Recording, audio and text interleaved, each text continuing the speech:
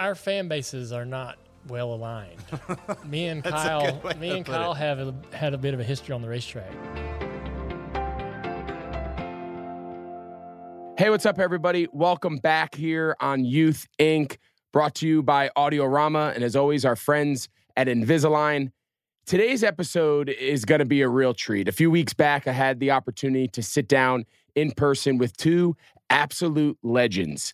The NASCAR community here in Charlotte is a big deal. Living here, I learned really quickly what the NASCAR scene meant to this community, what it meant across the country, and just living here and getting to know some of the drivers personally has been a real eye-opening experience for me, considering I grew up in the Northeast where there wasn't a real NASCAR presence. And our two guests this week, you don't get any bigger. One of them, Dale Earnhardt Jr., obviously everyone just knows him as Dale Jr. He needs no real introduction. One of the all-time most popular, one of the all-time greatest racers, Hall of Famer. Had the opportunity actually to go to his Hall of Fame induction party, which is where I had the opportunity to speak with a guy I've also gotten to know with for a long time, current racer, one of the best of all time, one of the best doing it in this very moment, Kyle Busch, and had the opportunity at Dale's retirement party a few months back to talk with Kyle and his wife about their son, who's at the time he was 6. I think he's 7 now, and he's kind of up-and-coming race prodigy, kind of carrying on the Busch family name. You know, I got my wheels spinning talking to Kyle at Dale's Hall of Fame induction party and listening to him talk about his young son, who's a young driver. He's 6, 7 years old, and he's traveling the country with his mom, kind of racing in different tracks around the country as Kyle is obviously still on the NASCAR circuit.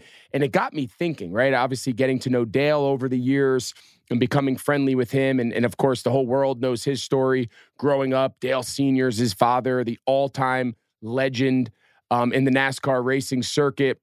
Growing up under that spotlight, growing up with that last name, Earnhardt, the pressures, everything that came with that. And now here's Kyle, and his son is at a much younger age, but he's going through the same thing. So my idea was get these two guys together who at not very long ago were like bitter rivals. Their fans hated each other. We actually got them to talk about where that rivalry and where that kind of, animosity started from. They've cleared the air. They're now good friends, but to be able to sit down with both of them and just hear not only their own upbringing in the world of racing and how they got their starts and listening to them tell those old time stories of the local tracks, but also now as fathers and as parents raising children, both within and outside of the racing community. But it was just a fascinating opportunity. I went and I actually did Dale's show, the Dale Jr. Download at Junior Motorsports, which is a beautiful big building where he keeps his race teams and operates out of here, not far, just north of Charlotte. And I went and did his show. He's got this sick studio, and you can look through the glass wall when you're doing the interview, and you can see all their cars being worked on during the week. It's a pretty legitimate operation. And then we just went shortly down the street to another studio, and Kyle was nice enough to join us. And the three of us just sat there and just kind of talked as fathers and just kind of shared our stories and our upbringing. So I think you guys are going to absolutely love this episode. This weekend, the Coca-Cola 600 right here at Charlotte Motor Speedway. Kyle is obviously still going to be racing. Dale's now doing some TV work. He's obviously retired and doing a lot of big things over at NBC, calling races. So having a chance to sit down with these guys, I think you guys are going to love it. As always, thank you so much to our presenting sponsor, Invisalign. Invisalign is the #1 doctor-trusted brand, having transformed over 12 million smiles over the past 25 years. Invisalign gives you the opportunity to make a trusted decision that you can continue to help build confidence for your child. Find your trusted provider at Invisalign.com or talk to your doctor. So please enjoy this conversation with racing legends Dale Earnhardt Jr. and Kyle Busch. All right, well, we're going to pick up where our conversation off camera, but first I want to welcome everybody to a really special edition here of Youth Inc. We are joined today in person in Charlotte by two of my good friends, Dale Earnhardt Jr. and Kyle Busch, two of the all-time legend stock car racers. Got to know them living here in Charlotte. For you guys to take time to not only be here together, apparently we have to dive into maybe some past rivalries. We can touch on that here in a second. But for you guys to agree to come on together and talk about your upbringings, both now as parents, in the past coming up through the world of youth sports. I appreciate you guys joining me here on Youth Inc. Absolutely. Right on. Thanks for having me. So before we were talking about a little collaboration, and I asked you like how the NASCAR world would react, and Dale, you said that they wouldn't know. Is there something the fans should know? Is there Our fan bases are not well aligned. Me and Kyle have had a bit of a history on the racetrack, but have since become pretty good buds. But our fan bases still are having a hard time understanding how to be in the same room together. Is there like one particular story that if I ask like your diehard fans that are outside your shops wearing your hats and your gear, like what's the story? Tell this novice NASCAR who just learned it from moving to Carolinas. You want to tell it? Come on, give me the story. We can tell it. 2008 Richmond. Yeah. We're racing for the lead, 3 laps to go, and he got loose underneath me in 3, and I spun. And I had just moved to a team that he had just left. There was a kind of a weird awkwardness amongst all that. We were animosity. Yeah, I'd wrecked him at the year Kansas. before. Yeah. Yep. So, I mean, there was some things not good, and I wasn't handling it good. He wasn't handling it great, and we went back and forth in the media a bunch. And little did I know that I'm just going to pretend that you guys have been bitter enemies today. Like today was the moment that you guys made your friendship work. So as far as our viewers here on Youth Inc. are concerned, Youth Inc. is what brought you two together. So congratulations to me. Great. Pleasure. Nice to see you. I'm really glad we worked through this. Thank you. Kyle, would you like to add any more to the story before we move on? No, he hit it right. The culmination of events took place 2008 Richmond. So we actually did patch up our differences on a podcast. Which one? Mine. Dale Jr.'s, yeah. I invited him on. We went over it. I just had the pleasure. We had a great conversation where Kyle was super honest about how he saw his whole set of events and his perspective of the whole thing. And so it was great for me, and I think it was good for Kyle. And we've since, even before that, though, I mean, we were kind of we talked for a long time at Dale's Hall of Fame induction party. Right. I was like, I never sensed any real animosity. No. I'm glad we cleared the air. Yeah. I'm glad we cleared the air. Exactly. Would your fans say the air is cleared? The fans take it probably harder probably than would. Yeah. I don't know that. I don't know that his. Some of mine are now Kyle fans. Some of them. That's good. We call them unicorns. Yes. Some of them. Some of them still hold a grudge, and fans are passionate and they don't forget anything, and some of them don't get over it. Right? So now we want to figure out how to collab, right? So I have a vodka drink, and he has Rowdy Energy. His energy drink's doing really well. Our vodka drink's trying to get off the ground, and we're thinking about some ready-to drinks. Put them in a can. That's right. So are we going to make this happen? We can make it happen. We can get rowdy on a high rock for sure. I love that. We're making magic here, boys. Yeah, we're taglining We're making now. magic. And before we jump in, Kyle, congratulations. As of this recording, you just won your 60th. Is that right? Correct. Yeah. Thank you. Of course, we all saw you this past weekend. So at the time of this recording, hopefully it's 61 or 2 by the time it comes out. That'd be nice. That'd be great. But at the time, congrats. But yeah, we had this scheduled, and so I had to make sure to go out and win. So if you want, you can schedule me like every week. You are I'll just come in for like 5 minutes. You're a recurring guest. We're gonna meet up here at the track, up at the shops, and we'll talk whatever you and your son did at the racetracks the previous couple weekends. And you keep winning, and we're all happy. I'll jump on Dale's pod, which I just had the luxury of joining for the first time, so that was a blast. Right on. All right, so let's jump in. So, as you guys know, here on Youth Inc., like we are fascinated and also like beyond stressed and frustrated as parents about like navigating the world of youth sports. So I want you guys to take us back to yours. So Dale, I'm going to start with you. Everyone, of course, understands your upbringing, kind of the first family, so to speak, of racing with your father and your grandfather, and everyone in your family kind of grew up in this area in the racing world. Like, take us back to your childhood, like your earliest memories of being around the tracks, your earliest memories of being around, what eventually became your career. What are the first memories you have of just being around the sport? Probably at Charlotte Motor Speedway, I was at a qualifying session for one of the Charlotte races, one of the Cup races, and we were watching the cars qualifying. That was probably 1982 or 83. I was about 7 years old. My parents separated, and I lived with my mom till 1981, and our house burnt down. We was in this small house in Kannapolis and woke up one morning and the kitchen was on fire. And so she was broke and had to give custody of me and my sister to my dad. And so now I'm over at my dad. We never saw Dad. I remember maybe staying at his house one weekend. So I didn't really know him. It was really weird. But and you're how old at this point? 6. Okay. And so next thing I know, I'm in Dad's garage on the lake, going through my toy box, making sure all my toys made it, right? All the other stuff all our stuff, mine and Kelly's stuff's in the garage. But and we started going to the racetrack. Now I'm at a racetrack. Now I'm like, this is cool. This is fun. Racing's amazing. Yeah. And instantly you're drug into that world and loving it, loving everything about it. And Kyle, for you, of course, everyone's aware of you and your brother and your brother Kurt. Growing up in Las Vegas, your father Tom was kind of a short track legend, if I have that right, in his own right.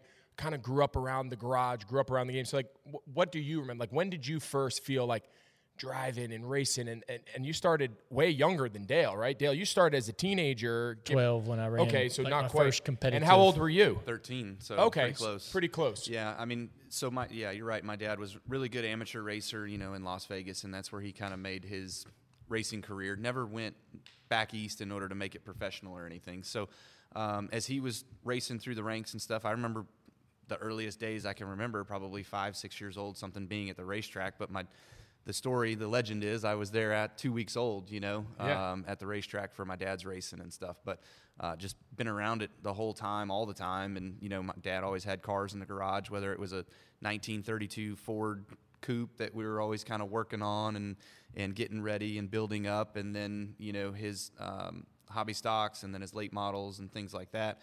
But once Kurt was old enough to start racing, he sold his big car stuff and bought 2 little cars. They're Legends cars, dwarf cars, kind of the same things. And so those 2 could race. Now, I'm 6.5 years younger than Kurt, so as Tom and Kurt were racing, then I was just kind of working on the cars and all that sort of stuff, always in the garage, always being a part of it. Actually, I would video a lot of the races as well, too, so we could go back home and rewatch and stuff like that. But then once I was old enough, 13, I finally got my shot behind the wheel. And as you asked, like growing up, being there, like I always envisioned myself driving, wanting to drive. Like I really had that itch to drive. But you never know if you're really going to be it in order to be able to make it. So we just did it as a hobby, really, and then it kind of formulated and turned into something more. And then how much, I'm always curious to this, like how much is the experience at the young, you're talking 12, 13 years old and younger, like how much is like living in Las Vegas, how different or similar maybe is that race experience for a young kid in those days to living in Kannapolis or in the, in the Charlotte area? Like, is it similar opportunities or what you're doing in Vegas and what you're doing growing up in Carolina? Like, is it the same? Is it different? I think it's a lot different. I mean, your dad obviously came from the local tracks, right? And then made his way up and became one of the top guys of our sport, where my dad never really went farther beyond just racing at the local level. Could your father have, like, did guys from his local, you call them local tracks, like, did any of them make it on, or was it more common down here in the South? More common here in the South. Okay. I mean, yeah, there's guys from the West Coast that have made it. I mean, Hornaday made it, Harvick's made it, Jimmy. Larson, myself, my brother, but I think the biggest thing, I asked my dad that one time, I was like, how come you never, like, thought about it and moved back east in order to go do it? And he was like, I didn't have any money. Right. Like there was and I was like, well, you hear the stories of like Richard and Dale and all those guys, and like they didn't have any money. They just, what they did, they lived, they did, like why didn't we do that? And he was like, no, I think we were on an even more different level than what they were. So. Yeah. So you talk about money. So you're growing up, right? And money and access in today's sports world is even crazier. I mean, whether it's racing or whether it's travel soccer, money is at the root of the experience. So take us back, Dale. You're growing up. You mentioned you move with your dad. You're around the track. You're around the garage. But like, who's financing all of this? Like when you guys are growing up, if you can't do it yourself, does it not get done? Like, is the car only as good as your skills as a mechanic, or is there other people doing the work? Like, how does this whole thing work at an early age? Well, it happens in a lot of different ways, I think. But I got a go-kart. Dad had a friend, his son was racing, and so they sold Dad a go-kart so that we could go with them and race. And Dad went to maybe the first race, and I ran only a total of about 10 races when I was 12. And when he was at the first race, it was amazing. He was helping. We pushed a cart to the starting line. He was helping me. You know, we were doing this. And at together. the time, is he Dale Earnhardt? Yeah, he's Dale Earnhardt. He's Dale Earnhardt now. Yeah, So what is that like? This is probably 86. Yeah, so he's the man. Yeah. I mean, It was great that we were doing something together. Otherwise, I was just following him wherever he went and doing, trying to be where he was, but we didn't do anything together. Right. We didn't go out in the yard and play or anything like that. So this was great. And then I ran a few more races and he wasn't there. He was working and racing, and so I'd have to go with someone else, and that wasn't a fun experience. But later on, around 15 years old, me and my brother were sitting at a table kind of like this, and Dad laid a newspaper down, and it had a article on the front page of the Sports about a new street stock series starting at Concord Motor Speedway. And he said, you and your brother should look at this, read this article. And so me and Kerry read the article, and we got it right away. We're like, he wants us to do this. So I took the same go-kart that Dad bought me at 12. I took that go-kart and sold it for $500. And me and my brother walked around town asking, a gas station guy we knew owned a gas station, man, give us a couple $100. And a Hardee's down the street. We had a relative that worked there and managed it, and they gave us $500. So they're like your early sponsors. Yeah. In so essence. we put it together and went down the road, and Dad didn't micromanage none of it. I mean, he just made sure the roll cage was in there so we wouldn't get hurt. Yeah. But otherwise, I mean, we rebuilt the engine. It was a 283 two-barrel, wasn't going to be fast, wasn't going to do well. Very small engine. We blew it up the first race. We didn't know, nothing. We didn't know what we were doing, and Dad just let us go flounder, right? And it was probably the best experience because had somebody been over our shoulder or doing everything for us and made this car really great, and we wouldn't have known why we were doing what we were doing, why we wouldn't have known how to fix things. And we burnt the wheel bearing out every other week. We couldn't figure out why. We run this stock wheel bearing on the right front. We couldn't figure out, why is it burning out? We keep packing it. We keep putting new grease in it. It just wasn't tough enough to handle the load. So we had to change the right front spindle and get a whole bigger setup up there. And we learned that ourselves. And crawling under cars in the junkyard, that was the worst part. Awesome. Worried about snakes and everything. That's awesome. And you both have touched on it. And Dale, obviously, we're familiar with your father and his legacy, and just hearing you talk about how much connecting with him at the racetrack reinforced your relationship with him. So Kyle, I'd ask you the same thing. How much did the experience of racing with your father, with your brother, how much impact did that have? Yes, you loved it, but how much of it did you love because it was a way to connect with your dad? My dad was my high school football coach. So much growing up, all I wanted to do was not play college football, not play professional football. I wanted to play for my dad's high school football team. To me, how cool is that on a Friday night, you and your brother and your dad, same team? How much did racing allow, I guess both of you, but I'll ask you, Kyle, first, how much did that connection with your father and your family, how much did that lead to the love of racing? A lot. I mean, he was basically the main reason why I got into racing. If you ask my mom, she wanted me to be an orthodontist, so, but awesome. Being with my dad, being in the garage, during his, 6 to 12 years old for me, I was in the garage working. When we went to the racetrack, I wasn't old enough to be in the pits. You had to be 16 to have a pit pass. So I'm sitting in the grandstands just with grandma and whatever, and not really being a part of the show, like you're saying, that time with your dad and your brother in the track, at the track. But it was always during the week in the garage, So my dad was a Mack tool man. He drove a route all day long selling tools. He'd come home, we'd work on cars until it was time to go to bed and restart the process over the next day, right? But once I became 13, now him and I are going to the racetrack together, traveling. So now we get that time of being in the pits together, working together, and one of the fondest memories that I have was we ran our car all for the first season, and we had some bumps and bruises along the way, and oil filter came off, I hit the fence, and, whatever. So we repaired the car all year long, ran the whole year on one car. We won a ton of races, won a championship with it. But at the end of the year, I was trying to talk my dad into it, hey, we should tear this car apart. We should freshen it up. We should repaint it, make it look pretty for the next year. And he was like, oh, hell no. We're not spending that money. We're not doing that. Why do you need to look good to go out there and win races, So I had the bright idea, well, okay, if I tear this thing down all the way to the bare chassis, he'll have no other reasons than to say, okay, let's repaint it, right? So I tear the whole thing down. It's complete nothing. And my dad gets home and he goes, cool, good job. Did you learn anything about tearing it apart? Now you can put it back together. That's great. He was like, look, I'll buy you a couple cans of spray balm and I'll buy you some new bolts and some new nuts and things like that, and you can freshen it up that way, but like, we're not taking it and repainting this thing. So, having that time of just being able to understand and having my dad teach me. So we're different because his dad was always gone, right? Or was busy during the weeks and things like that. So my dad, had a normal job and was home, and we would go travel on the weekends together, race together. So we have a different upbringing, a little different perspective on how we were taught about the cars and such.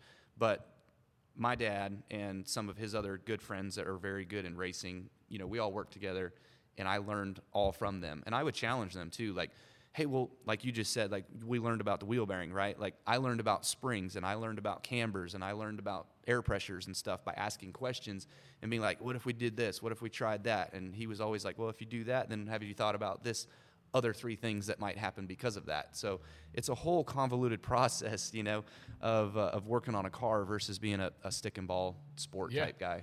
And I think the part that I hear that I think is so important for our audience and such a big theme of what we do here at You Think is that whole approach and again, we're going to talk about your perspective now as fathers here in a minute, but hearing you both talk, and especially you, Dale, like, here's Dale Earnhardt, who at the time, he's the king of the sport, and he's helped pushing your car into, your early races, but then at the same time, he's saying to you and your brother, go race. Like, I'm not Dale. I'm not looking over your shoulder. You're not racing as Dale Earnhardt's kid. Like, you're not going to have the best car. You're not going to have I'm not going to buy you. Like, so much of the challenge right now that I feel both as a father and so many other people throughout the country that we talk to, like, what is that balance between giving your kids opportunity, but also letting them fall flat, letting them race a slow car?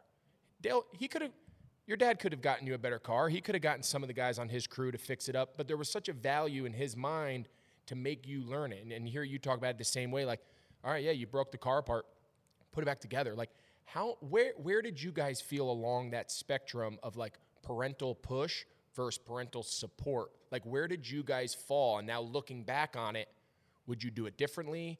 We're going to get to, obviously, your experience now, Kyle, with Brexton, but, like, when you think back on those years, are you thankful your dad said, go race the slow car? I think that he feels similar to me. Like, if my daughter is interested in something and is, like, tugging on your pant leg going, I want to do that, I want to try it, you're going to give them that opportunity or help them get that opportunity. Yep. And until they're, like, showing you that interest, like, you're not going to shove them in that direction and go, hey, you might like this, go. So I think he knew racing, and the way racing kind of works, at least the way it did back then, is like, he took the slower car and he learned how to make that car better, and he wanted to make that car faster, and that's all he had at his disposal was what was in front of him, like in the 70s when he was trying to get going. So he lived all that and showing initiative and working as hard as you need to get to that next level. He lived it, and he knew that he knew what he needed to see out of me or Carrie and even Kelly. He knew what he needed to see, whether we were going to have the initiative and the motivation to do it. And there were times when I didn't show it or I didn't have it, and he didn't he didn't help.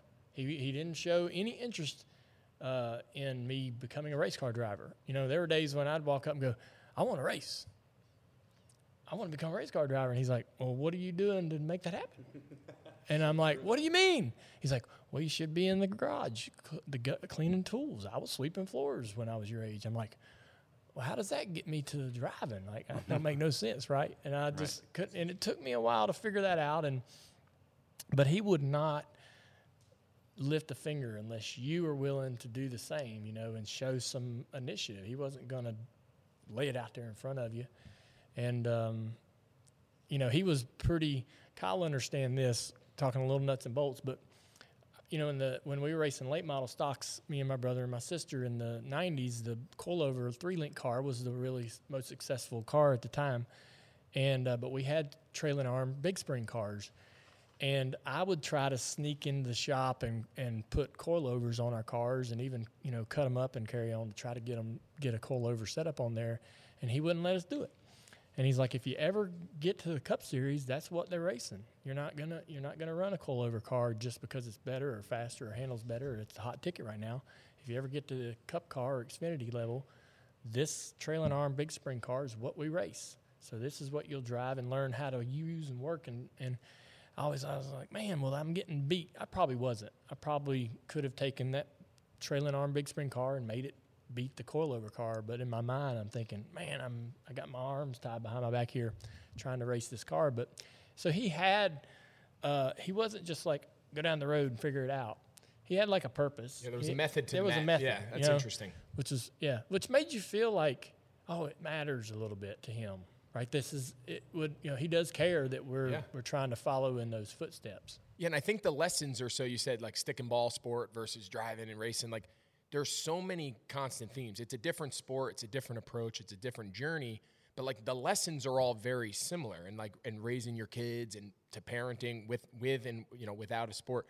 So Kyle, like along those same lines, I follow your son on Twitter. I see Brexton. He's got that cute little racing jumpsuit. Serve Pro is his sponsor. I mean, he's racing real now, right? He's not just as a hobby on, every few dates, mom and dad take him over to the track because it's cute and he rides around. I mean, he, at least from the outside perspective and from talking to you about it, like he's racing. So as you and Dale sit here and you share your stories with your parents and your fathers and your brother and you and your brother and sister, like, and you think back, all right, well, now bring us into like the modern era now of growing up in this world. So you're living it firsthand with Brexton.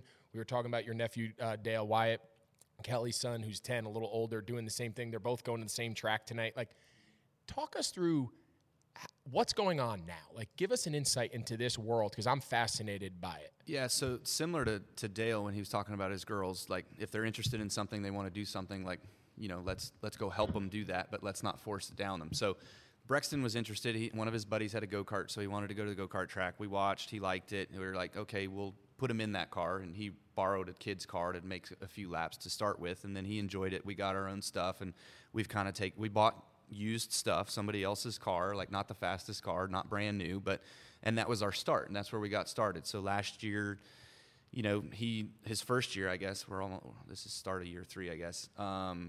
But his first year, he was in cadets. He won a few races. He moved up to beginner. Last year, he won a few more races. And then now this year, he's in beginner again. But he's one of the top dogs in beginner. Wyatt, who's your nephew, was in beginner box stock class last year, and he won the championship on the Tuesday night series.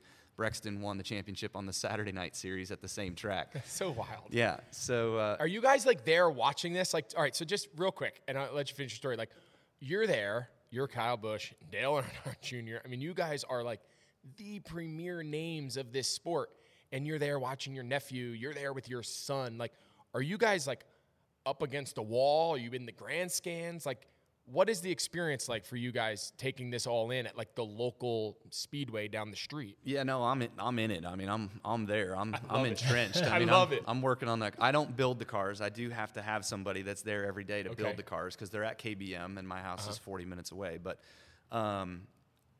anyways, like I'm entrenched. Like I'm at the racetrack. I've learned these things now. Like I've learned how the dirt changes. I've learned how the night progresses, where you can make changes to the car, air pressure adjustments or whatever adjustments that you make to make sure the car is keeping up with the conditions of the track. Right. And so I've kind of learned that a little bit, and I've had some help. You talk to the other dads. It's really cool. It's really chill. Like everybody's kind of laid back. Is it mostly dads running the crews for these young kids? Yeah. I mean, yes. So there's other dads out there that's all they do. They work on their kids' karts every day. They come home from school. No different than what I did when I was a kid racing. And their dad just has a job as a whatever. Right. Not a race. He's not a driver. He's just could be a fireman. Whatever he's doing. Yeah. Got it. But I don't have that luxury necessarily because I'm so busy running around doing so many other things. Like we would make it to one race a month if I was the one working on that car. Yeah, I mean, I just wouldn't have the time to do it. But I'm in it. When the car goes on the racetrack, I'm up on the fence, like I'm watching it. And then when we get to the heat races and the main event time, like I'm standing back, like I'm recording it, videoing it. We also have an onboard camera with the car, so we can put that together and we can watch and help him. And that's been one of the biggest things that's helped his growth pattern over the last 16 months has just been watching video. Like he'll actually ask, he'll come off the track and be like, hey man, show me that video. Like I remember such and such on lap 3, I passed so-and-so. Like I want to, like he passed me back. Why did he pass me back? And That's interesting. And we go look at it and we go and watch mind it. you, to everyone listening, if you don't follow him on Twitter like me, he's a week away from being 7. Correct. A month away, whatever it Yes, is. He's almost 7. Almost 7. He's He's not 6. 19. Right. Okay. So the difference, one more thing is like the difference between me when I started racing or being in the shop, working on the cars, all that sort of stuff, is I had that time and our cars were at our house, right? Well, now his cars are at my race shop, which is 40 minutes away from the house. Like I want him to get to the point where he can go spend a day or 2 at the shop a week and he gets to learn them and he gets to work on them and he can actually figure out what tools are and use that stuff. I mean, we're playing with RC cars right now, so he's learning a little bit about that stuff with RC cars, but like getting him to understand, the vehicles and how to build them and what it takes and all that sort of stuff is definitely still on my radar that I want to make sure that he learns and understands. So he's not just a kid that comes in with money and he can go make it up the ladder and never work on a car. Well, it's funny you bring that up because I was going to ask you, and I think having you both here together is just so, to me, it's super interesting. So I'm going to start with you, Dale. Like, growing up, your father, Dale Earnhardt, there's a spotlight, there's an expectation, right? You lived it throughout your entire life. And now here you are, Kyle, raising we'll call him a 7-year-old, who everyone knows who his father is, every racetrack he knows. So, like, and I'll start with you, Dale, like thinking back, I know you're the son of, you have 2 young girls, like, I don't know whether they get into racing or whatever path they take, but like, just from a parenting perspective, like, what in your mind is that balance? I think parents are dealing with this all over. Like, how do we let these kids have the opportunities that we all are fortunate enough to give them, and we shouldn't have to apologize for that? Like, it's not, you don't have to apologize your father was Dale Earnhardt and you got to access to race, like neither does your son. Where does that line get drawn? So I think watching Kyle with Brexton, he doesn't, if I can be on, Kyle's sitting right here, but I think that is the fact that Kyle is involved and with Brexton, speaking to him, communicating with him, he's part of Brexton's experience. That's going to benefit Brexton and his confidence, all those things. He'll get so much more out of it with Kyle present and Kyle involved. He's enjoying doing something with his dad, right? If I imagine that Brexton looks at Kyle and thinks that Kyle is the greatest thing in the world. So I'm going to interrupt you for a second. So there's some kids out there at the racetrack that they won't listen to their dads. Like their dads don't know what they're talking about. Yeah. You're I'm whatever. sure. Mine, Brexton, I'll give him 1,000% credit. He will actually listen to what I have to say. You've apparently cracked the code of parenting because my kids don't think I know anything about anything. Right. But I think that Brexton's really feeding off of having that presence right at the track and going through this process with Kyle as a part of it, and I think that's really helpful as a parent, or as a child even. Like if you're doing something like a sport or an activity and the parent's not present for whatever reason, right? The parent can't be present or they're, someone else's, whatever it is, right? Both parents, right, need to be present, should be present. That really changes the entire process and experience for the child. And, how they interact with the child is one thing, but just being there and being a part of that experience for the kid, I think really helps with the kid's confidence, right? My parents are here. They care about this. They want to, they want to be a part of this experience with me. I think that is something that will benefit that child at a really young age, 8, 10, 12, as opposed to if the parent can't be there, can't be involved in the experience, I think the child can suffer from some separation anxiety and some lack of confidence as they're going through this process, almost feeling alone, right? And looking for that parental guidance and maybe getting it from someone else when they really want it from their parent to be involved and with them through the process. I think that's so important, and it's so telling. Like, so much of the experience, and I see it with my own kids, like, I love going to practice with them. And whether it's not even football. My kids don't even play football right now. It could be whatever. Like sharing that time with your child, doing something they love. Now, if something you both love, great. That's even better. But even like I've learned to love baseball. Like I never loved baseball, but my kids love baseball.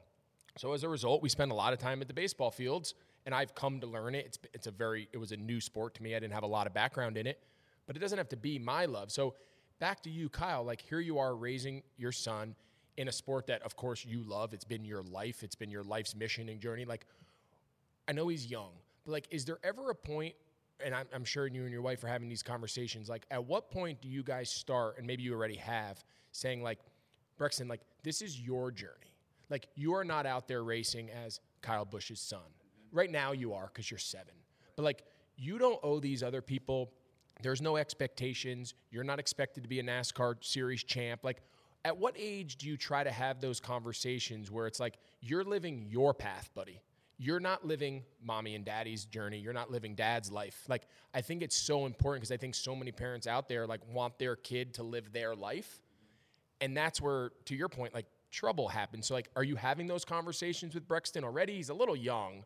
He's probably just having fun on Tuesday night. He probably doesn't even understand, right? So when we first started, he was 5.5, and we literally would just go out to the racetrack and we'd go 3 laps down in an 8-lap heat race. I mean, it was not good. Like we were just making circles, and then he would play with his friends and go run around and have a good time being at the racetrack. So now that it's gotten to the point where he's better, he's winning, you know, and he's moving up and he's running different things. We're running, you know, the outlaw carts on dirt. We're running junior sprints on dirt. We're running quarter midgets on pavement. We're running GoPro go-karts that are road course carts. Just for novice people like me and our viewers, like explain why do some people grow up racing dirt? Why do some people grow up racing asphalt, 2 wheels, 4 wheels, go-karts, stock cars? Like what is that decision-making process as far as picking what you do? I think it's whatever's closest to you. Got it. So it's an access thing. It's an access thing. Got it. Yeah. So like junior sprints, for instance, like that's Brexton's favorite car, and that's honestly my favorite car as well too, that he gets to drive. Well, those are more of a Midwest or California-based car. Interesting. So I bought one from a guy out in California, and there's the biggest race of the year. There's like 100 cars that show up for just this kid's class that races these things in Tulsa, Oklahoma, and we went and ran it last year just to get experience for it. Right.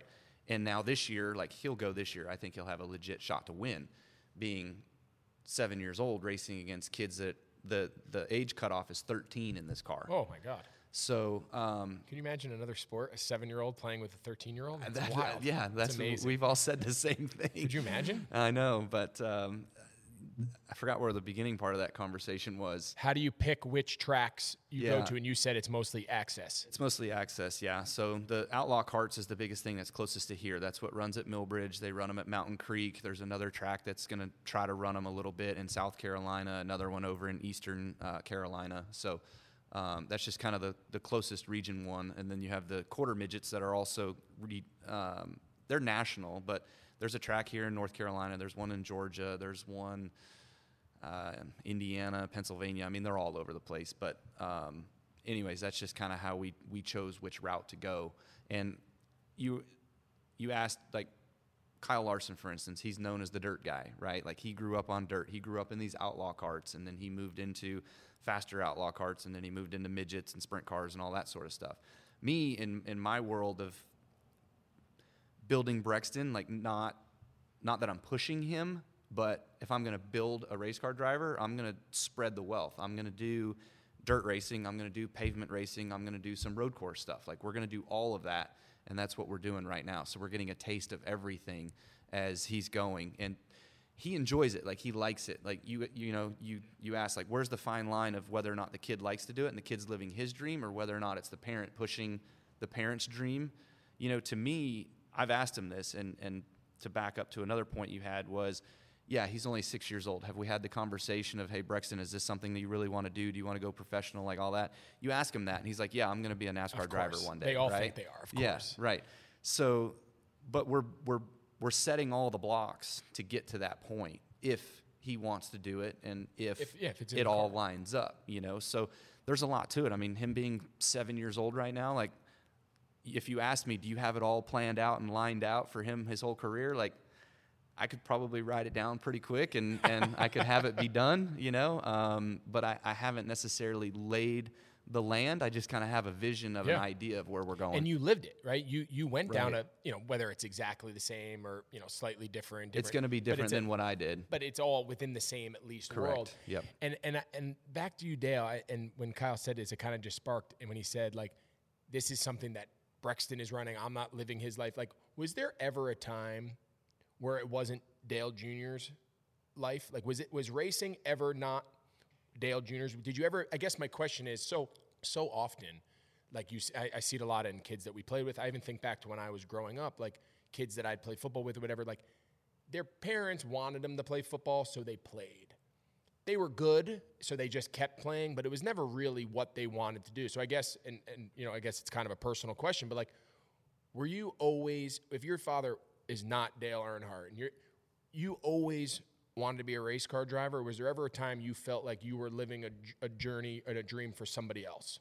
I think when I was 6 or Brexton's age, I wanted to be free safety for Washington. There you go. In the NFL, but I never played. I played little soccer in high school, but never played any football, organized football. But I just was too small. Yeah. As far as racing, once I started to get around, 12, 13 years old and be like, I want to do this. I want to try this. How do I do it? How do I get there? I could never. I felt like I could never convince Dad that I was serious. I fought that till I joined his Busch team. Yeah, till I got in his Busch car. Interesting. So I got, I got in his Busch car and I won some races, and then his whole demeanor changed. He started looking at me, and we started having completely different conversations. And I was now like a little more. He started to have more adult conversations with me, and I'm like, "This is awesome, man. That's what I've been looking for." But until then, I was like, it was like I wasn't doing enough to show enough initiative, right, to get him to really take me seriously. And he looked at me and probably thought, "No way in hell this guy can make it, right? This, he doesn't have the mental toughness and the moxie, right, to do it." And so, so I think I surprised him and me when I got in his Busch car and I won some races. I was like, "Wow, I didn't see this coming. I really didn't. I didn't think I was gonna make it. I didn't think I was ever going to make it, and I didn't think he thought I was going to make it." And so when we went out there and won a couple races, it was like, holy moly, this is now. Then it was like we shot into the stratosphere. It was like the rocket boosters went off, and it was a little bit of a wild ride. The rest is, like they say, the rest is history. Everyone's obviously aware of your Hall of Fame career. I want to change paths here a little bit. I'm going to start with Kyle. Like, so much of the youth sports experience in my mind is the lessons that come along the way, right? Failure, adversity, teamwork, work ethic, accountability, like all of those lessons. And of course, everyone wants to win. Everyone wants to win every race. Everybody wants to win every game. But so much of the winning is a byproduct, in my opinion, of doing all of those things. So I ask you, like, in your approach, not only in your career, like, obviously you're known as the hard driving guy, hyper competitive, driven, like that's your personality. You wear it on your sleeve, and it's a reason why you're so successful. What is your approach now to raising your son? Like, are you worried about the wins and losses? Are you more worried about him learning to manage the car, learn to manage the track, learn to do things, be a good loser, good winner, whatever it is? Like, what are the lessons in your mind that are coming out of this experience similar to yours? Or maybe some things that you say, hey, the way I do it, that's maybe not the way I want him to do it. Oh, definitely. Because I have a lot of those moments personally. Definitely do as I say, don't do as I do. Yeah, fair enough. No questions. I can respect that because I fall in the same category at times. Yeah. So all those points go into what we're doing. Like when he started out and he was slow and not trying and not giving it his all and wondering why he wasn't winning, I'm like, no. Like, it's not just going to be given to you. You're not just going to back into wins, right? You've got to earn them. You have to put in the work. You have to try. So those early lessons kind of went in. And now that he's gotten the taste of winning, and now that he knows how to win, and he's doing a job of figuring that out. Just last week, we had a race where we ran up front the whole race, top three kids kind of broke away, and there was a race. Like, they were trading the lead back and forth between 2-3 of them, and it came down to a 5-lap shootout at the end, And again, they were swapping the lead back and forth. And Brexton was on the wrong end of the racetrack on the final slide job that he finished second, right? So he was really bummed out and, wanted to win, obviously. But, I told him after the race was over, like, that was an amazing race. Like, you guys battled each other. You raced each other hard. You raced each other clean. They didn't even put a tire mark on each other. I was like, go over there, give him a high five, give him a fist bump, like, tell him great job. That was a fun race. And then from that point, we're teaching, sportsmanship. Obviously, you want to have that.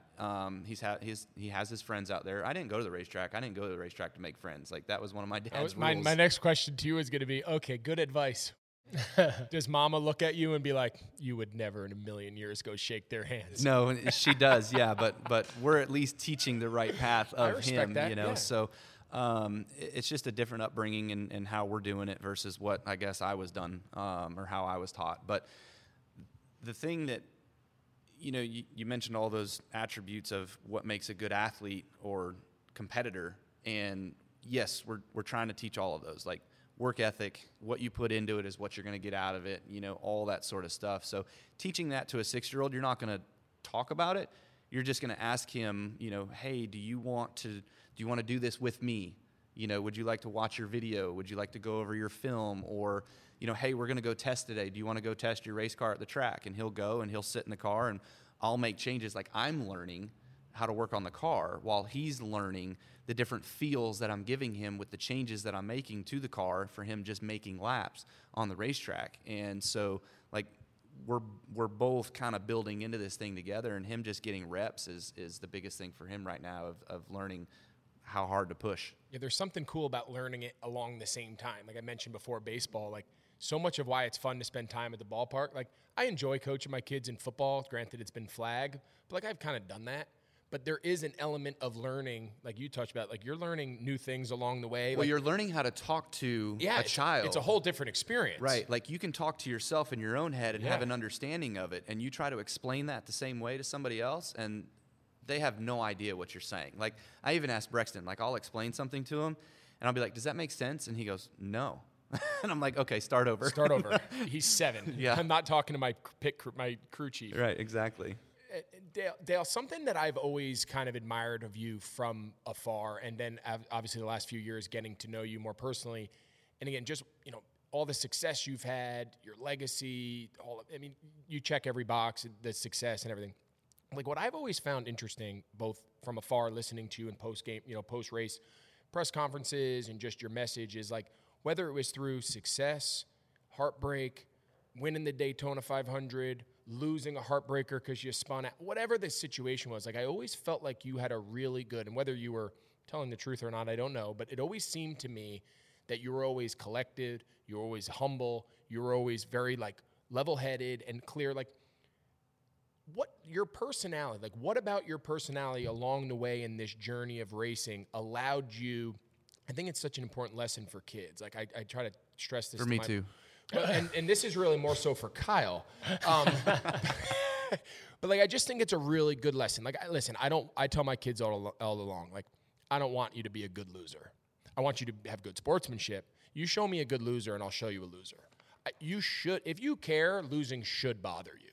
The kid who just like frolics away after we spent 9 hours at the ball fields and they don't care whether we win or lose. No, I don't want that either. But I also don't want the hissy fit and you're throwing your stuff. No offense. Kyle's like, yeah, I've been there. So I guess my question in all seriousness, Dale, is like, what about your personality is just how you've always been? Was there a learning curve to that? Like, how did you handle all the success, the heartbreak, everything in between, and like always maintain the demeanor that it seems you're having sitting right next to me? I think that I was going to go home. So if we had a bad day, I was going to go home and I was going to sulk and I was going to drag that through the week. And so the sooner I could start to unravel that, the better.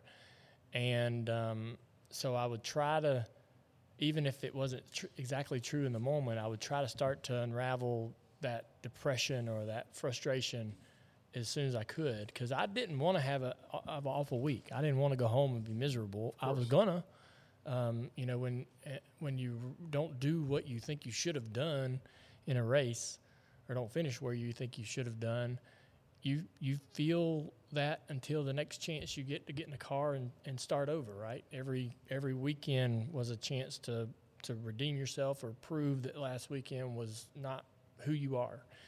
And so I had those emotions inside that, man, I'm mad, I'm depressed, or I'm frustrated, or I just want to throw something or pitch a fit. But I had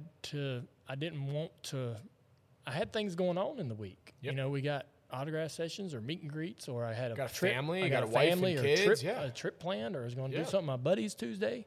And so I knew that I didn't want to be miserable in those experiences. When you go live your life during the week, didn't want to be like, oh, Yeah. damn. Yeah. You know? I get it.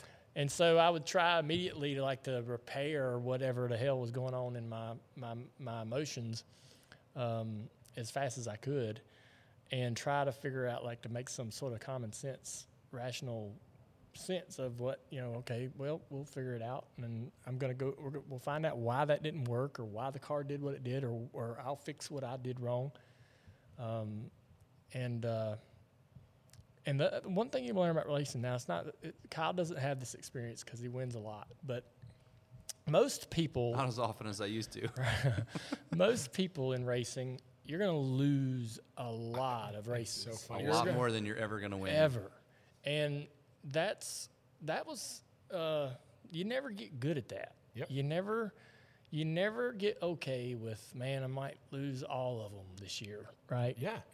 What's a good year? How many races would be like a spectacular, the guy who wins it all? I mean, 5, 6 wins in a season's like, man, that's what. Five is a good year. Yeah. Five out of, but you race 40 weekends, 35?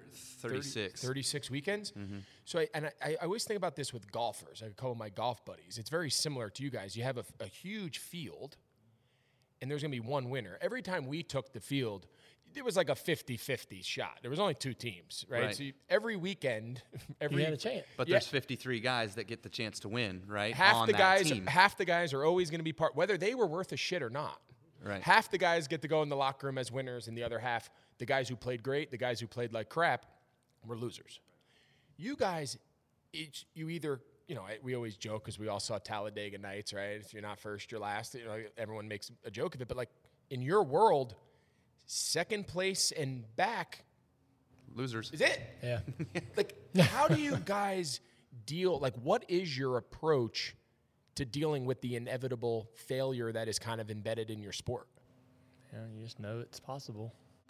It's gonna happen more than winning. I mean, Yeah.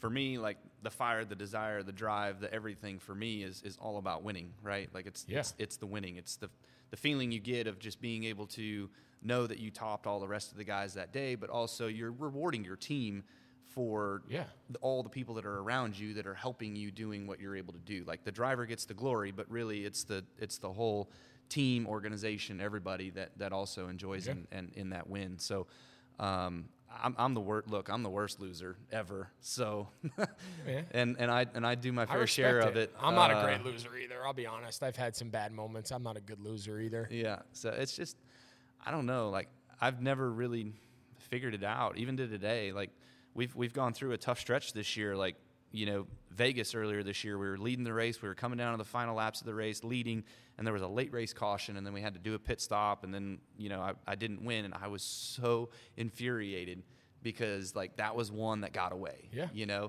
And then this weekend at Bristol Dirt, I'm running third. Like I was up front all day, ran close, ran good. Like we were gonna be like, okay, let's go home. We got third, whatever, fine. And then the seas kind of parted ways. I was able to win the race. The front 2 guys got together. They crashed each other out.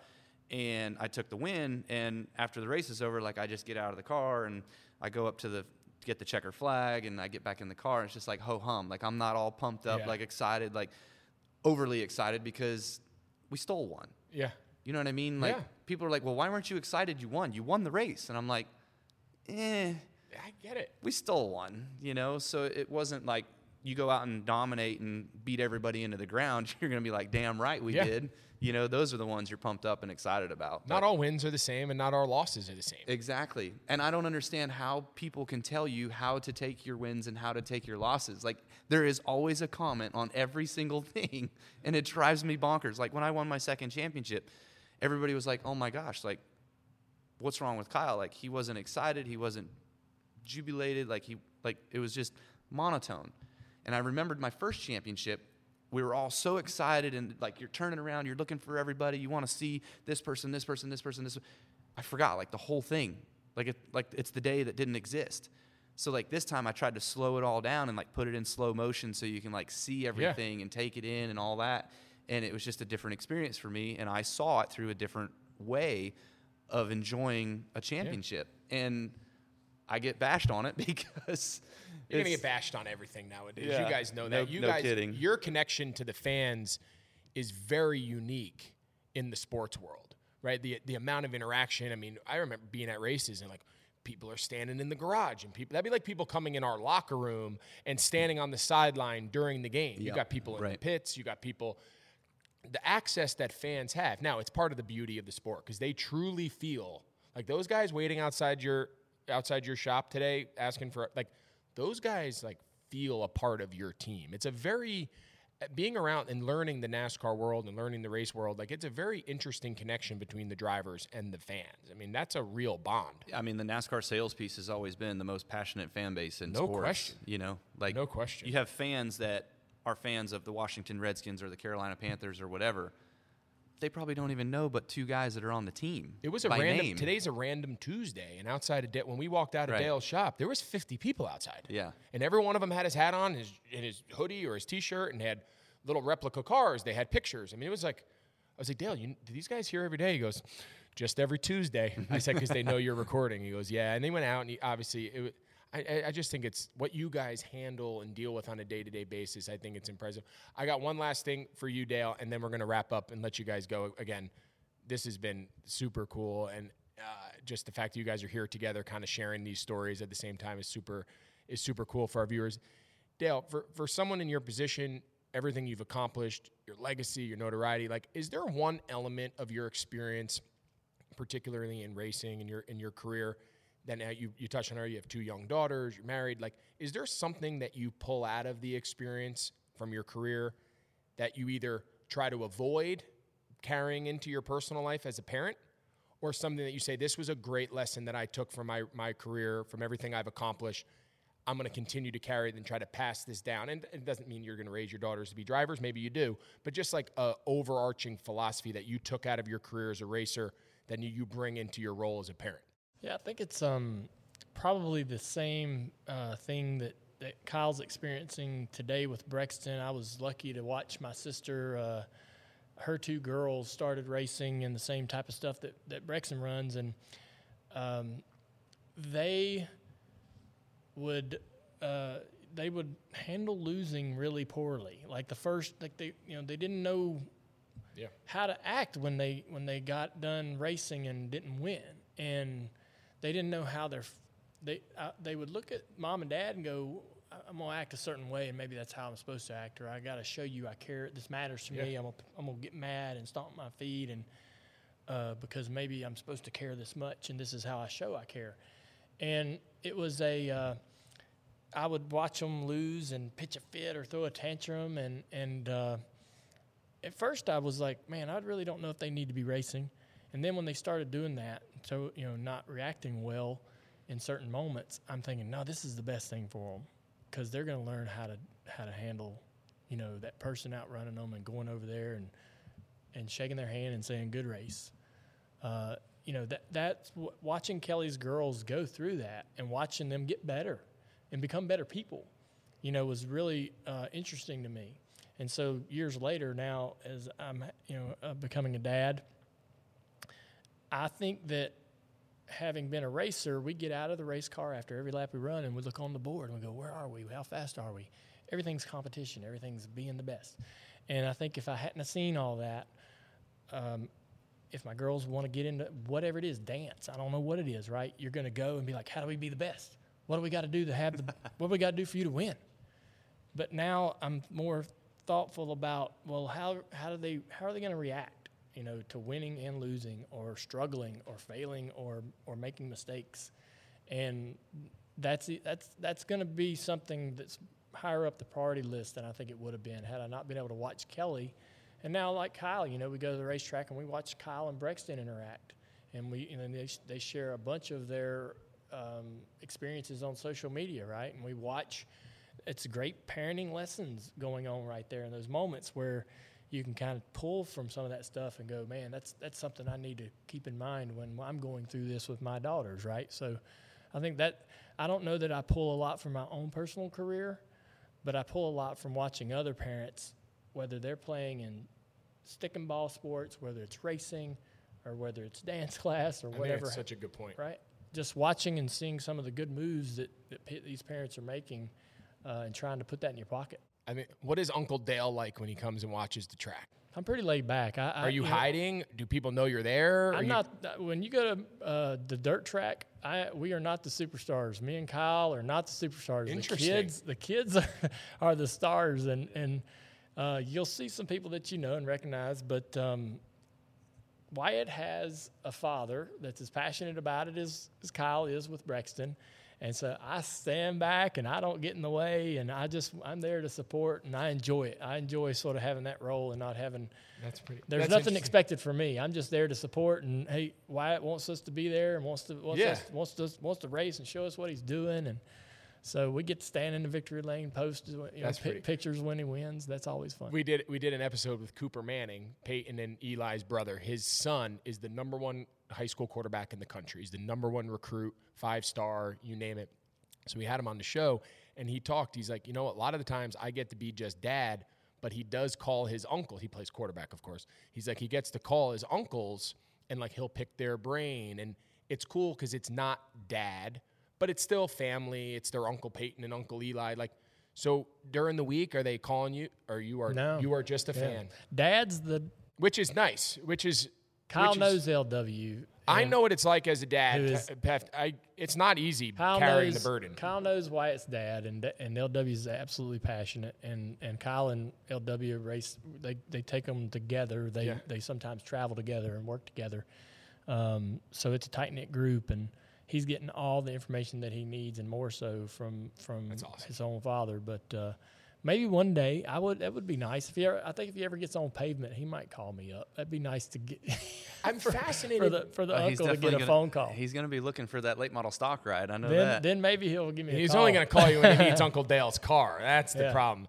So is it really that big of a difference between the dirt and you guys keep differentiating between, this is a dirt, this is asphalt. Like, is it two different worlds? Totally different worlds. Interesting. Yeah. That's really fascinating. Yeah, Kyle's talked about it, how he's having to learn. He's actually, while Brexton's learning to drive, he's learning how to fix the car because some of the changes that we make on our pavement cars it doesn't work that way in the dirt world. And so, and the other night, the race was on dirt, right? So how different is that for those guys? Like, it's a whole, no matter, even if you're a professional at your guy's level, if we stuck a guy. Similar but different. I mean, the way you drive the car, the way you attack the track and all that is entirely different than you ever would pavement. Now, you can take some of your pavement lessons and get into it. Like, we had a long run there in the middle of the race, and the groove was kind of starting to widen out. Right. But if you're a dirt racer, you want to get it all sideways and on the right rear and driving off the corner crooked. But if you're a pavement guy like me and you're just kind of riding and chilling, like you're just cruising into the corner, turning left the whole time, and then when it gets a little loose, you just control the loose. And lap times aren't that much different between the dirt guy driving crazy and the pavement guy driving straight and steady. So it kind of depends. And I'm not. So the dirt guys, they're comfortable about putting it out there and being crooked and sideways and all that and knowing car control better that way, where sometimes they get on pavement and they want to do that, but they're not as fast because they can't feel the car more per se, right? Versus myself, I'm more a pavement guy, although I've run dirt before. Yeah, right. But I grew up more pavement style, and so I'm more of that kind. Yeah. Well, this last segment is called. It's like being a football guy versus a baseball guy. I know, but I'm just trying to find what the parallel would be. I mean, the game doesn't change much for us. Like, the biggest change would be tennis. It would be like being on a clay tennis court. Versus hard court. Yeah. Yes. I'm trying to relate it to. I mean, we have turf and we have grass. You're gonna wear different cleats, we right? We wear different cleats. The way you would never change how you ran your route. you would never change. So you don't have different grip between. You have the cleats feel different, right? We'd have 7-stud mold. You go up to Chicago in the fall, and it's wet and it's damp and it's dewy, and it feels like the grass is up to your knees. You're running like a cow pasture. Versus you go down to South Florida, and you go down to so you have to have different technique. So you have different cleats, different texture. But once the game's going, your footwear might change and your approach. But then your routes are the same. I don't know. I just think it's really fascinating that in any given week, you guys have to put that much alteration and change into. So it's not very. You're the football expert, but sitting here thinking and listening, I think Kyle's onto something. So a running back, right? When he's in a dome, he has a toolbox full of things that he can do when they hand him the ball, as far as how he attacks the line of scrimmage, and he can use patience and all that. When he's in a snowstorm, that's true. The elements change. He's running straight ahead, and he's got it's one pace straight ahead. Yeah. He looks the same the entire game as far as everything he does, right? Yeah, it's fair. Yeah. The elements definitely change us. A wet day, rain, snow, cold and hot. The elements we operate in definitely change our environment. The actual stadium, that would be the comparable. I think that's a good point. Well, the last thing we do, the 3 before you go segment, I'm just going to ask you guys one question each, rapid fire, first answer that comes to your mind, and then we're going to let you guys go about the rest of your day. You ready? Sounds good, yes, sir. So I'm going to start with you, Kyle. You're in it as a dad. You're living it with your kid. What is the one challenge you see from your experience now in just youth sports? It doesn't have to necessarily just be racing, or it could. What is a challenge that you see right now living it as a parent that you think is going to be a challenge for these kids moving forward? I would say, and for me, my family tie right now is probably expectation. There you go. Yeah. That's the biggest thing, is just Brexton being my son. He's going to be expected to run well or win and make it to the top. Like, that's my biggest struggle, I feel like, where he should be his own person, his own driver, and make his own path. And that's perfect. And I'm actually going to ask Dale to follow up, because I think if anybody can speak to that, you obviously know exactly what he's talking about. He answered the question. I was thinking manage expectations. So what would be from someone in your shoes, right? The expectations that were on you from the first time anyone ever saw you step behind a wheel were clear. Very similar to what he's saying for Brexton. Like, what would be your advice? What would be your reflection looking back on that, on how to exactly do that? Now, what do you know now that you wish your 12-year-old self knew? I wish I would have gotten there and cleaned the tools and swept the shop floor. And I did not show enough initiative. I wish I had. I didn't know what my dad was trying to tell me, and it's absolutely clear now. But I think the advice that I would give to someone in Brexton's shoes, following in his famous father's footsteps, is to embrace who you are. And I had a lot of success, and it brought me a lot of comfort, and it made things a lot easier for me personally and emotionally by embracing me, like not trying to be dad, not wearing black every day, and not driving black race cars and not running over everybody that I caught. Dad had an intimidator, rough around the edges, blue collar reputation. I wasn't him. I didn't feel like him. I didn't act like him. I didn't have the same sort of interest in all that. And I embraced who I was, and I made a real effort every opportunity I had in front of the media to push that narrative, right? And I think that helped me a lot, because people finally got over the hope that I was going to be Dale Earnhardt .2. People finally said, I guess I better quit wishing for that, because it's apparently not who he is. And then it started getting easier for me when those expectations started kind of falling away. We're gonna end on that note, because I think that message right there, and having you two kind of share your unique not only upbringings in the sports world with your parents, with your families, but then now also reflecting back as fathers and as parents, is the entire core of what we hope the show is and what it's been up to this point. So we're going to end there. I can't thank you guys. Kyle. Absolutely. Dale, I appreciate you guys joining. This is a huge treat for our audience. Having you guys here together in person is super special. So thank you guys so much for joining us here on Youth Inc. And we hope to see everybody next week. Thanks. All right. Thanks, Greg. Thank you. All right, what's up, everybody? Welcome back here to Youth Inc., one of our favorite segments of the show where we get to kind of hear from our audience and hear from our fans and viewers. And without further ado, I'm going to bring back in Tasha each week. Tasha has a bunch of questions that people have really been enjoying, not only submitting, but also hearing kind of our take here on You Think. And Tasha, what do you got for us this week? Before we get into fan questions, Greg, I'm not sure if you saw over the weekend in the Connecticut Post article, in a town of Weston, apparently parents were warned to stop tailgating at their kids' games. I'm not sure if you ever tailgated at your kids' games before, but I guess it was getting rowdy, drinking. Not sure your thoughts on that. Yeah, it doesn't surprise me. I mean, I've seen it, both teams that we've been associated with and just teams that we've played against. You know, you pull in, everyone's got their Yeti cups. You don't really know what's in it. And what happens is, as the day goes on and the days get long, you know, you got breaks in between games. You could be there as early as 10 a.m. and not be out of there until 6. And to a lot of the parents, the drinking and the social component becomes the priority. And I've been very clear here on You Think everything. And sometimes people might even think I'm overboard. I think every single moment of every game, practice, or anything affiliated should always be about the kids. All the instruction and the feedback should be to the kids. All of the attention should be to the kids. All of the support should be to the kids. Everything should be about the kids. The adults don't need to worry about their own, how long the day is, how tired we are. I need a drink. Like, it should only be about what's best for the kids, how to get the kids fed, how to get the kids through the games, how to get the kids.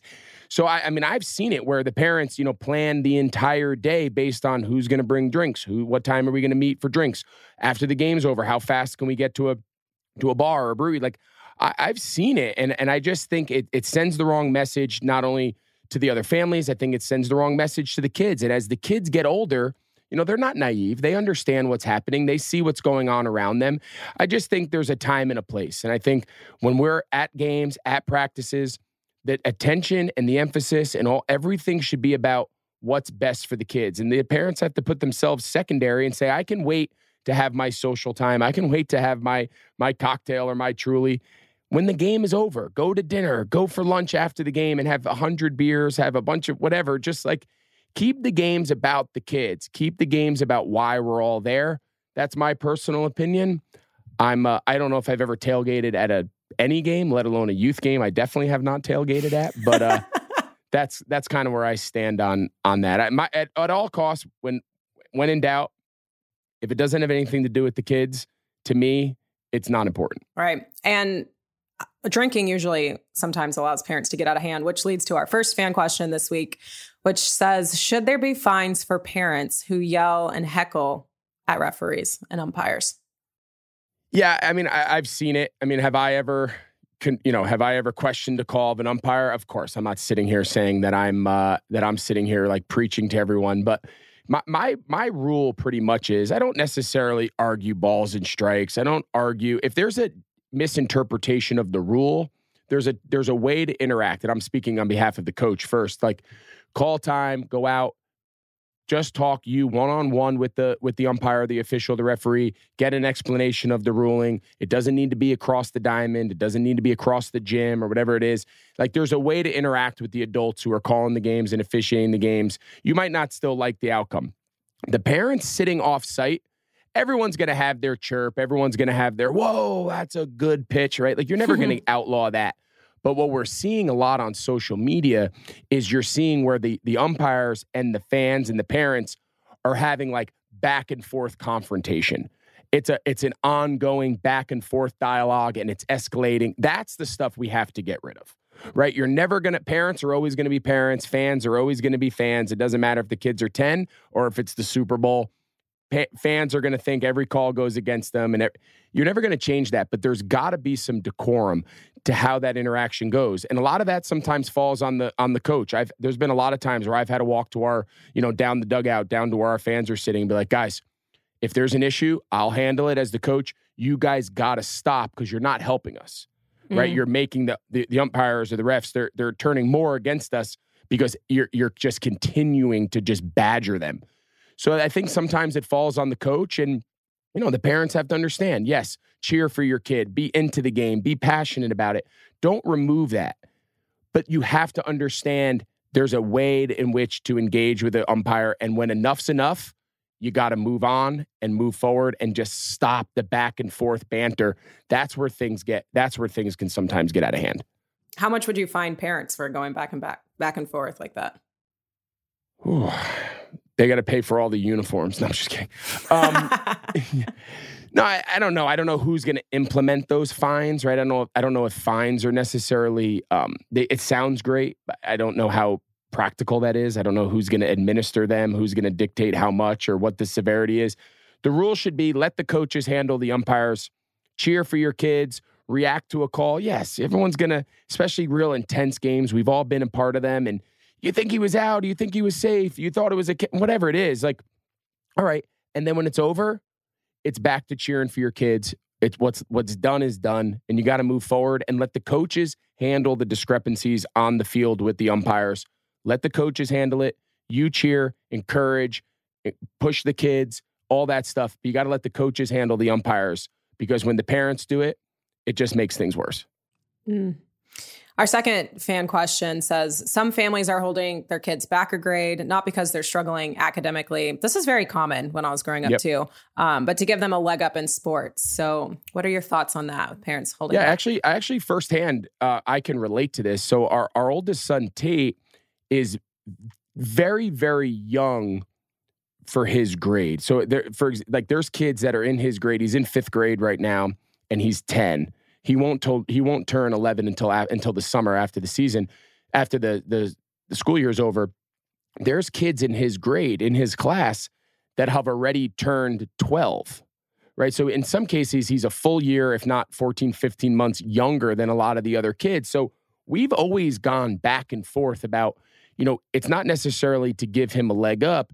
It's just to make him age and grade appropriate, right? So because we're always caught into this balance, should he play with his grade, which would be 5th graders, but a lot of those kids are 11 turning 12, or should he play with his age, which is 10, and he'll be 11 here soon, but then that makes him mostly with 4th graders.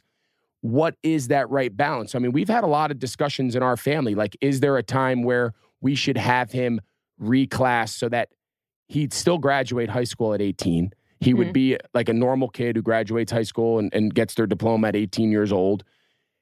Is that what's in his best interest, just to like make him on par? It's not necessarily to give him an advantage. It's mostly just to bring him up and not always put him at a disadvantage when it's grade-based sports. So that's something that we've wrestled with back and forth personally. And you know what? I understand why parents do it. I think sometimes it gets a little out of control. I think you have kids that are turning 19, in December of their senior year in high school.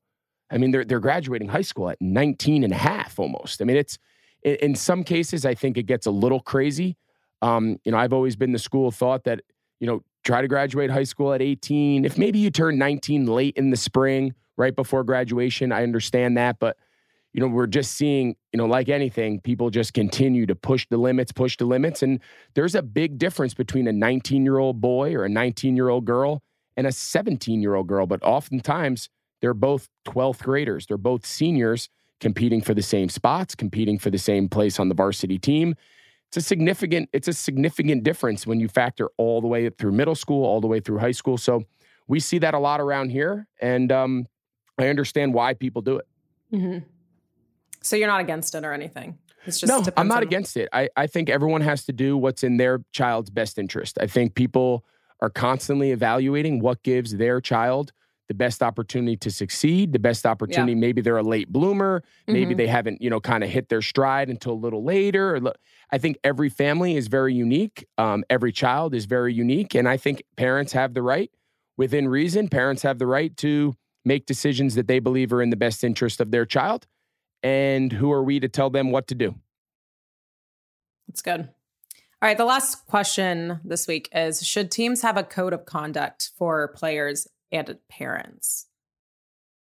Yeah, I just think we've talked about this a lot here on You Think. I think we've talked about communication, right? I think we've talked about expectations, not only for the players, but for the families, for the coaches, everyone just being clear in communication. And it doesn't mean people aren't going to go out of line. It's not going to mean that people aren't going to, have a weak moment in an intense thing and go and interact with the coach the wrong way or interact with one of the kids the wrong way. People are going to make mistakes and whatnot. And as long as people can be open and honest and have conversations both before and after to address it, I think things continue to move on. Anytime you bring, a dozen families together that think things should be done similarly, they think maybe things should be done differently, you're going to have conflict. And as they get older and as the competition rises, you're going to have people who want to really, really be competitive and intense and all that. And you're going to have people who are on the other side of the spectrum. I find myself in that situation a lot, but I have to sometimes take a deep breath and say, okay, yes, I believe it should be intense. I believe that kids should be pushed. But not everyone does. And I need to respect that.